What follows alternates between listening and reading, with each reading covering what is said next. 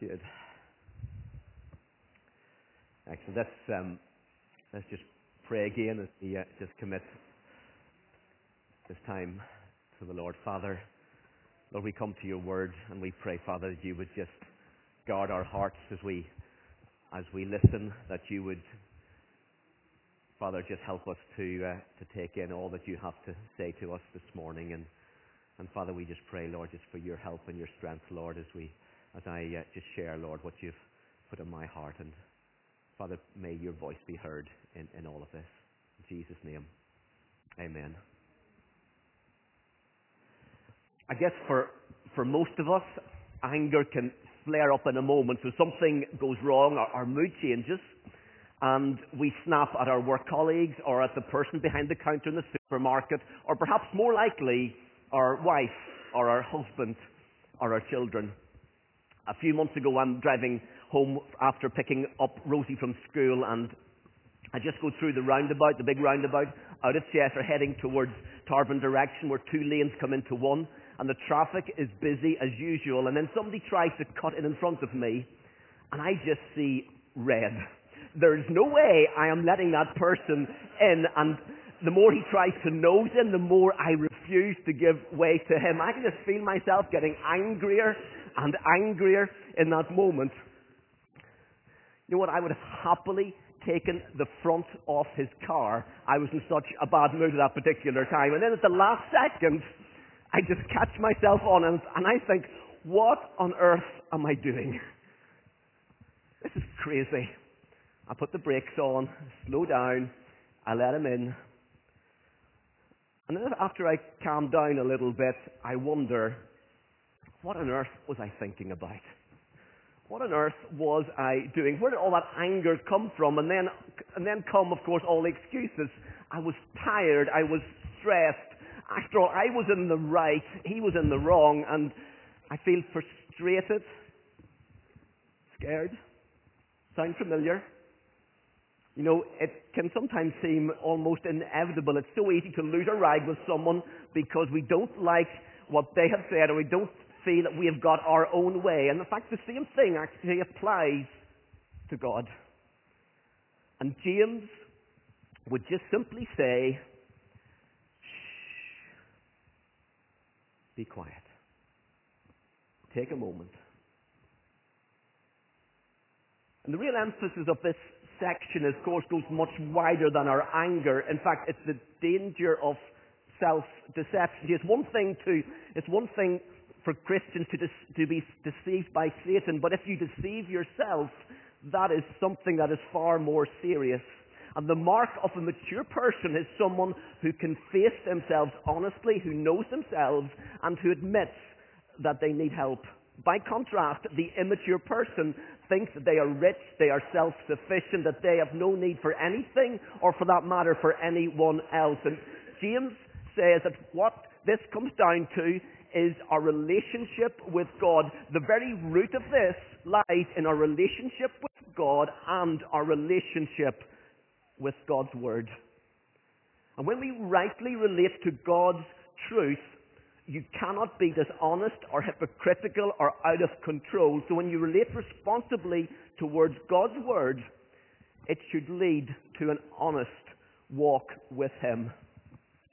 So let's explore this idea in a little bit more detail. So if you turn with your Bibles, we're in James chapter 1, picking up where we left off last week. We're in verse 19. That's what it says. My dear brothers and sisters, take note of this. Everyone should be quick to listen, slow to speak, and slow to become angry, because human anger does not produce the righteousness that God desires. Therefore, get rid of all moral filth and the evil that is so prevalent, and humbly accept the word planted in you, which can save you. And James gives us this recipe to help us to avoid anger. So he tells us to be quick to listen, to be slow to speak, and slow to become angry. In fact, this is so important for Christians because anger will not produce the righteousness that God desires. If you want to be mature in your faith, mature in Christ, know the righteousness of God, you need to find a way of controlling your anger. So James says, be quick to listen. It's a good illustration of this that comes from the life of King David. David was hiding from the Philistines who had taken over Bethlehem, and he longed for some water, and he said, oh, that someone would get me a drink of water from the well near the gate of Bethlehem. This wasn't an order, it wasn't even a request, just simply a longing in the heart of David. However, 3 of David's mighty men hear the king's sigh, and they risk their very lives to go and get him water. They were quick to listen. Perhaps it's the example that we would do well to follow. Listen, if we really listened and if we lovingly responded to the heart's cry of those around us, I wonder how different our workplaces would be, how different our home life would be, how different our church might look and be. But what goes along with being quick to listen is slow to speak. I'm sure you have heard, as I have heard, that we have been given 2 ears and 1 mouth, 2 reminders to listen more and to speak less. You know, it's all too easy to argue with one another. It's all too easy to even argue with God himself instead of listening. The third thing that Jesus says is, or as James says, slow to anger. Again, this applies to all areas of our lives, including God and his word. There is some truth in the saying, temper is such a valuable thing, it's a shame to lose it.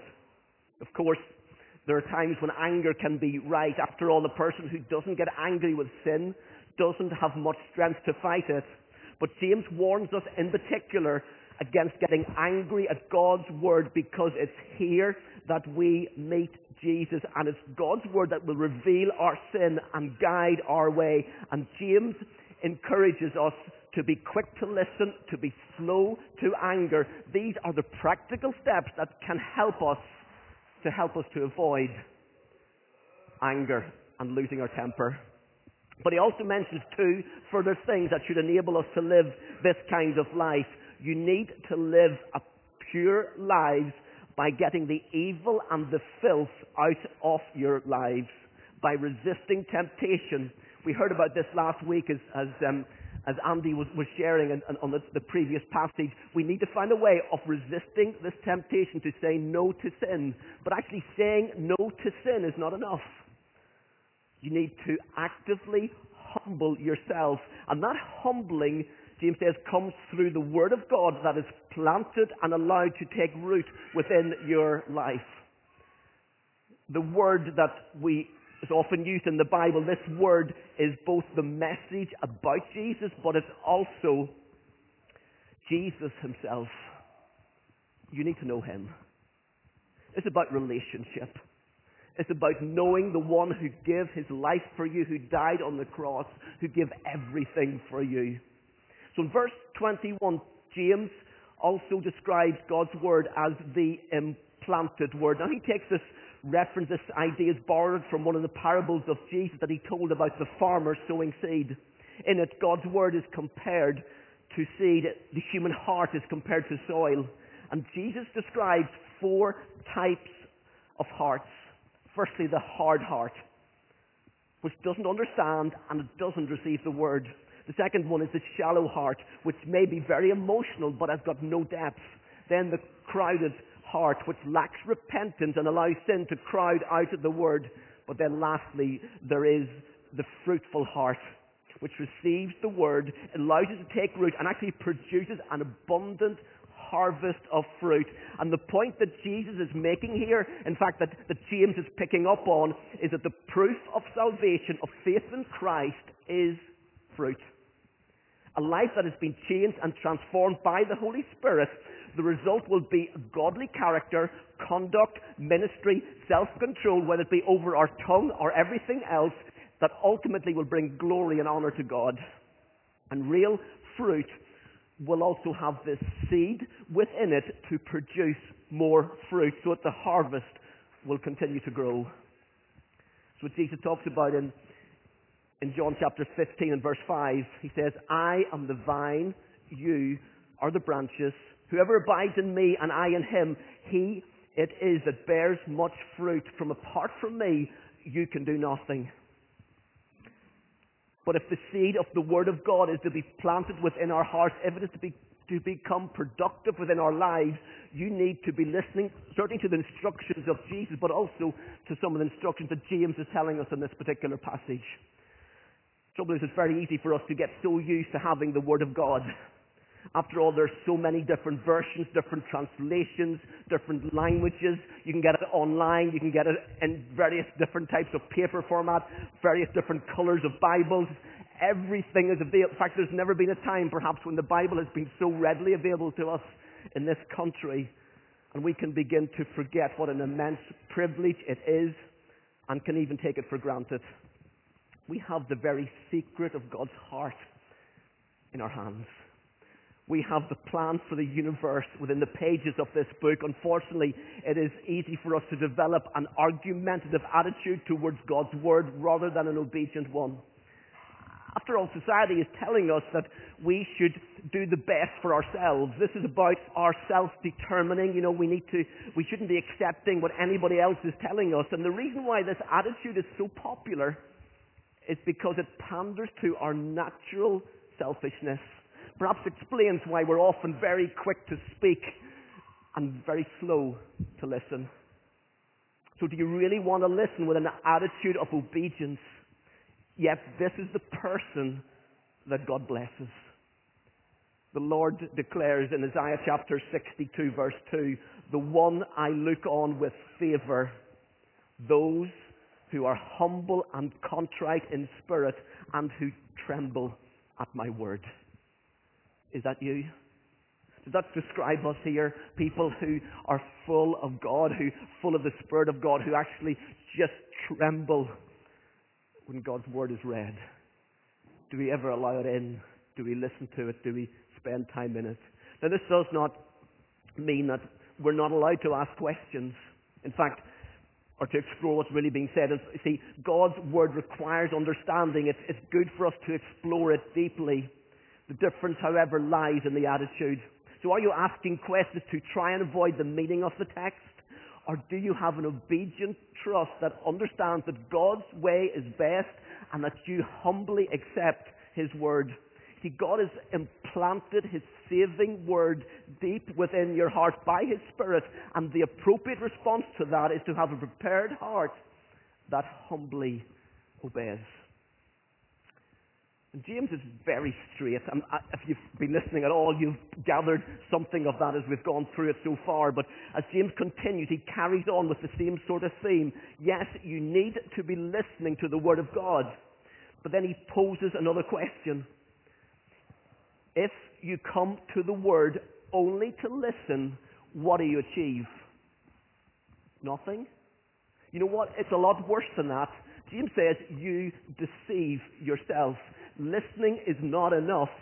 You need to do. Look at your Bibles again, verse 22, chapter 1, verse 22. Do not merely listen to the Word and so deceive yourself. Do what it says. Anyone who listens to the Word but does not do what it says is like someone who looks at his face in the mirror and after looking at himself goes away and immediately forgets what he looks like.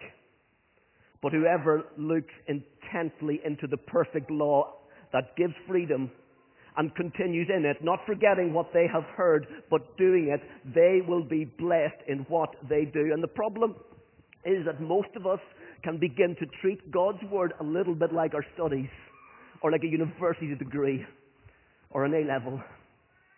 See, being a student in one sense is easy. Now, you may disagree with that if you're in the middle of exams at the moment, so I apologize. But you know what? All you have to do is learn the information from the textbooks, make sure you attend some of the lectures or go to the classes, commit it to memory, and then recall it for the purpose of the exam. So if you want to learn what Marx has to say about politics, you don't have to become a Marxist. If you want to learn how to reinforce concrete, you don't have to go out and build multiple bridges. So whether or not you pass the exam only depends on the knowledge that you have in your head, not on how you act during that exam. Many people have the idea if they've heard a good sermon or been to a good Bible study, that is what's going to make them grow and get God's blessing. But hearing is only part of it. It is the doing that brings the blessing. When I was a teenager, I used to highlight my Bible.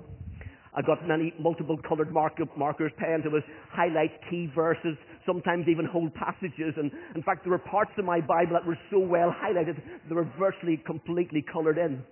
And I thought it looked impressive. I really did. I thought, you know what? A young man with the Bible so well highlighted had to be a godly man. However, I was kidding myself, because I wasn't necessarily doing what I was reading. The truth was, at times, I wasn't even reading at all. I was just highlighting. And I wasn't allowing God's Word to change me. When it comes to studying the Bible, it's very different from attending college, because your entire life counts. Understanding it properly means that you need to live it out. And James' overriding concern within this is to see truth in action. Truth is not just something that we know in our head. It is something that we live out. It's not about an intellectual sort of speculation. God's truth is found in action. If you don't live it out, you haven't really learnt it. So in this previous paragraph, James compares the word to seed that grows and then produces fruit. But now he compares it to a mirror for examination. Now, the purpose of owning a mirror is to be able to see yourself, to make sure you look clean and as neat as you possibly can. So whenever you look into the mirror, notice maybe that your hair is an absolute disaster zone, or you've got chocolate maybe smeared over your face. You want to do something about that. You may leave the chocolate for later, potentially. You might feel hungry. But action is required. In the same way, there's no use in listening to the Bible and then not acting on what you've read. Verse 25, James tells us we need to look into the perfect law, which admittedly might not sound that much fun. But listen, this is the mirror of God's Word that shows us what we are really like. In fact, we get two things when we do this. When we look into it, when we follow it, when we live it out, we get freedom and we get blessing. This is freedom from your emotions being directed by your circumstances. In fact, enjoy that means you can live in the middle of trials. It's freedom to stop defining yourself by your wealth or by anything else for that matter, but to define yourself by your status as God's children. The blessing of eternal life, it is peace instead of anger. It's the blessing of living the life that we have been designed to live. The question is, will you read God's Word and close it and then forget it? Or will you read God's Word and believe it and live it? You need to apply God's Word to your life, to every aspect of it. However, there are a number of mistakes that so many of us make. In fact, that James highlights in this passage. The first one is this: you merely take a fleeting glance. I was brought up to read my Bible every day. And listen, there are some good disciplines in life that are really important. In fact, and this of course is one of them. However, for many Christians, this can just become a religious exercise, a bit like my highlighting exploits. And they don't carefully study the Word of God and then apply it to their lives. They read it carelessly, they skim through it, and then they feel pretty content because, well, they feel they've done their duty towards God. But 5 minutes of skim reading God's Word will never accomplish a deep spiritual examination. This takes time. It takes time in the Word of God to allow it to change you. The second mistake that people make is that you forget what you see. If you take time to look deep enough into God's Word and allow it to impact your life, you will not forget what you see. Just like the prophet Isaiah, who cries out to God when he is confronted with the presence of God. He says, woe is me, I am undone. It's Peter, when he realizes who Jesus is, he says, depart from me, I'm a sinner. John Wesley, who writes about what happened during some of the service that he was preaching at, he says, "One before me dropped as dead, and presently a second and a third, 5 others sunk in half an hour, most of whom were in violent agonies." Such was the presence of God, such was the power of God's Word and the Spirit of God. Listen, there is an impact when Word and Spirit come. You don't forget about it. It just changes you. The third mistake that we make is that you fail to obey what the Word tells you to do.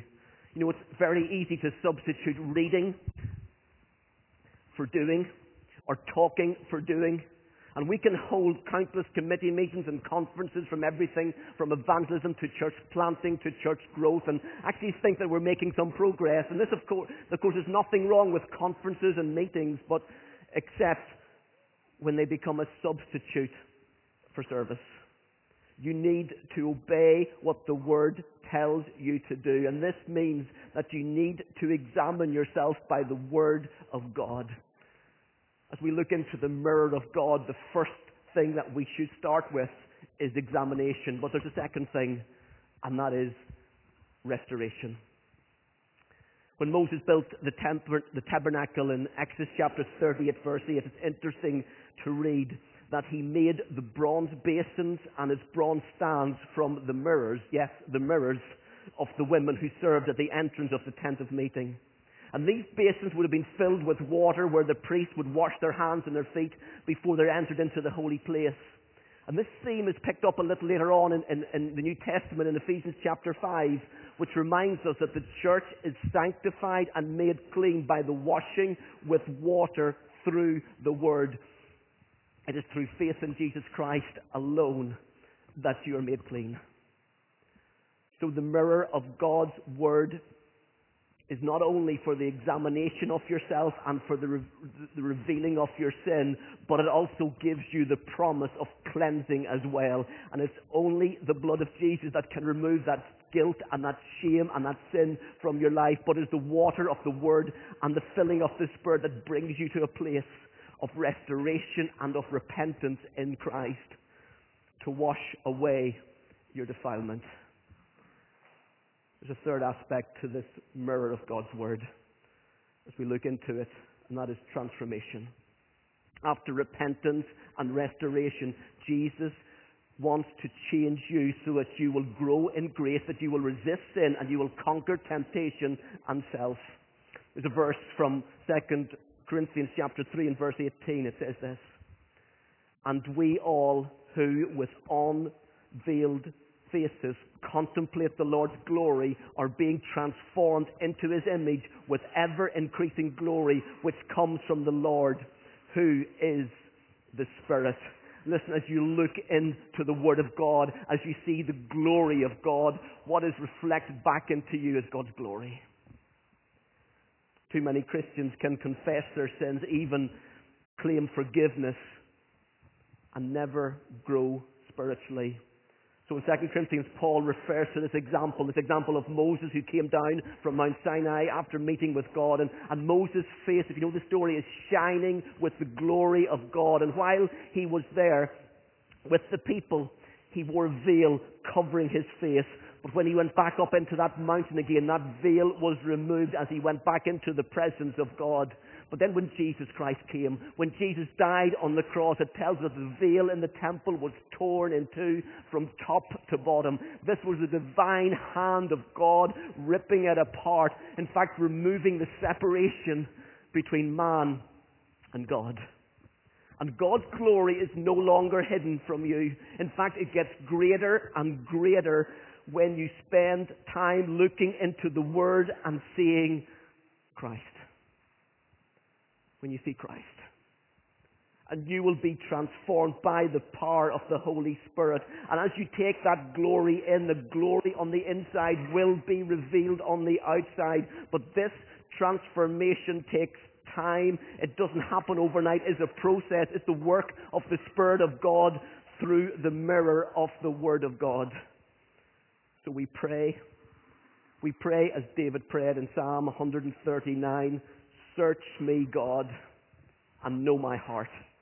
Test me and know my anxious thoughts. See if there is any offensive way in me, and lead me in your way everlasting.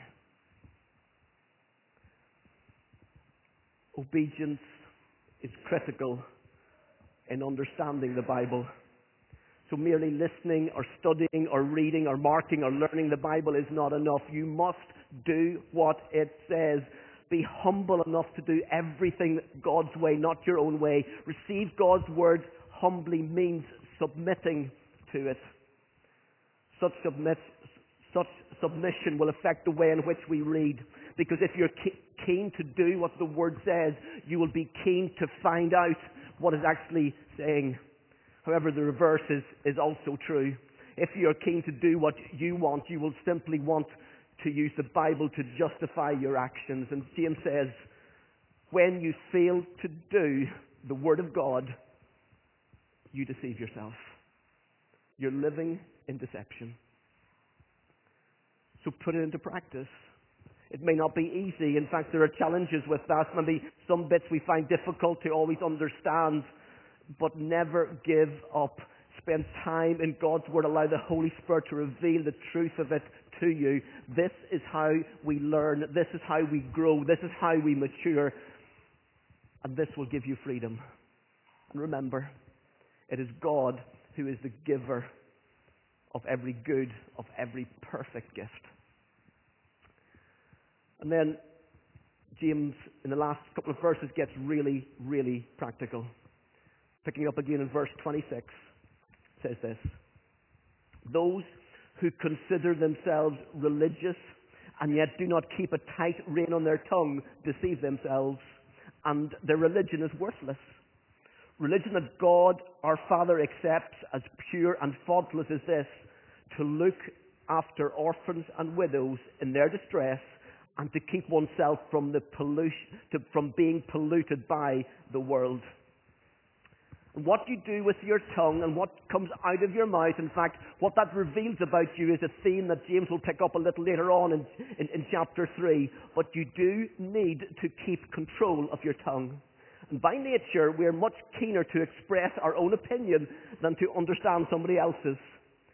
So think back to the last conversation that you've had.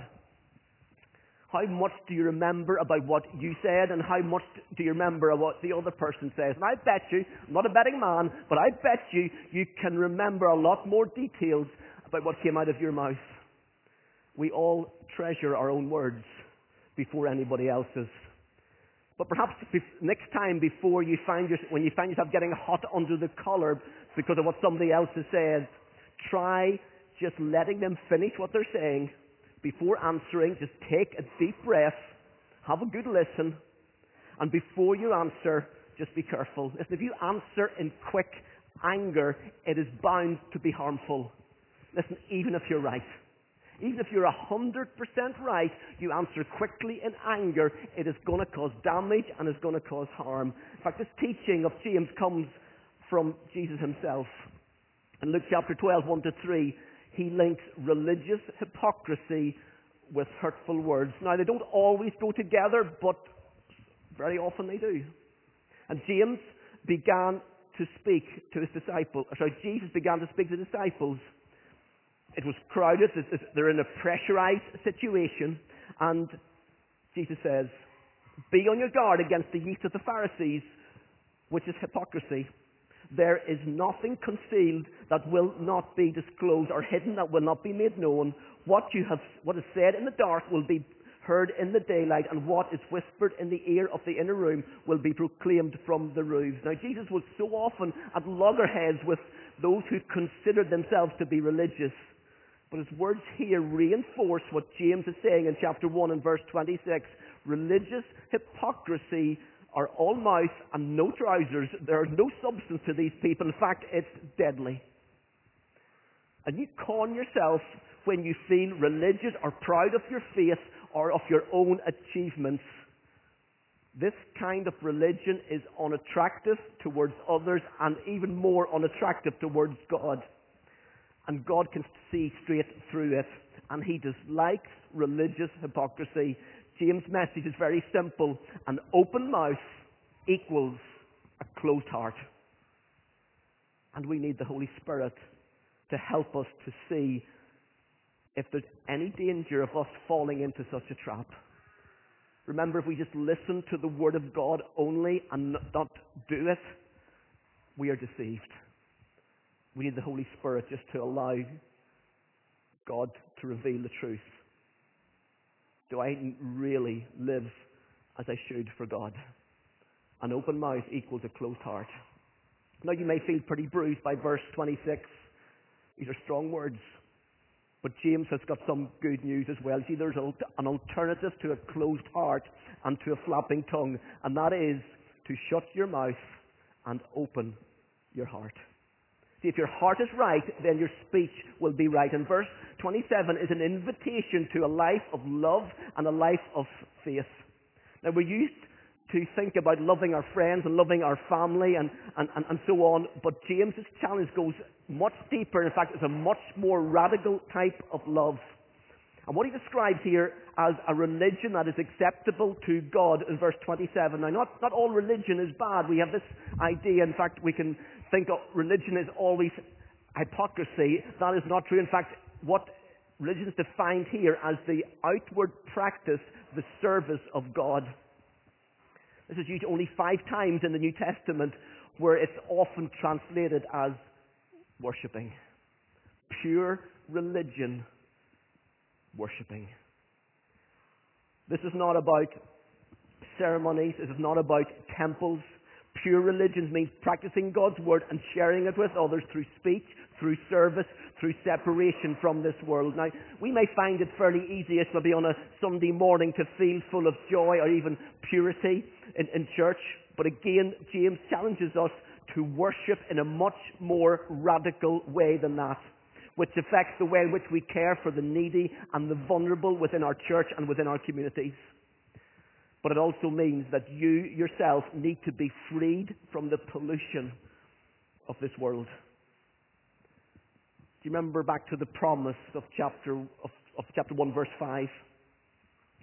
If any of you lack wisdom, let him ask God, who gives generously to all without reproach, and it will be given to him. So listen, if you are struggling to work out these verses 26 and 27 to keep yourself from the pollution of this world, if this feels daunting to you, then go back to verse 5. In fact, it's a verse that you and I need to live in as we go through this stage. In fact, we need to live probably most of the days of our life in this.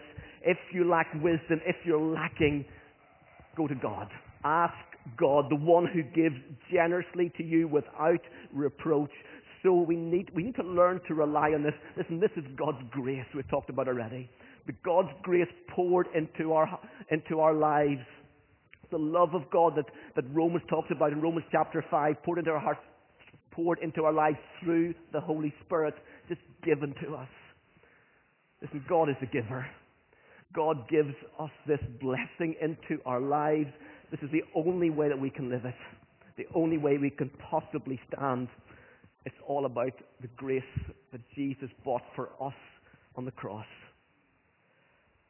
And James urges you to serve one another in love, but also to be separate from this world, a society that is without God, but at the same time we are sent into this godless society to bring them to Christ.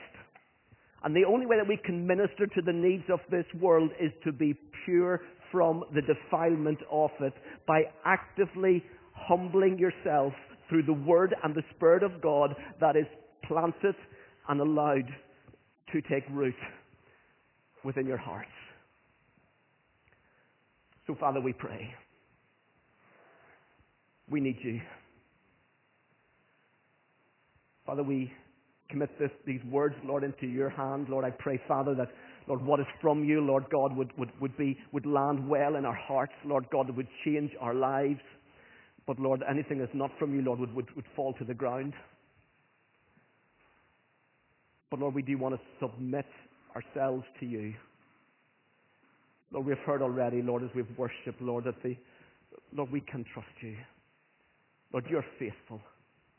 Lord, you can be relied on. So Lord, I pray forgive us when we have gone our own way, when we think we know better. But Lord, we want to invite Holy Spirit to come.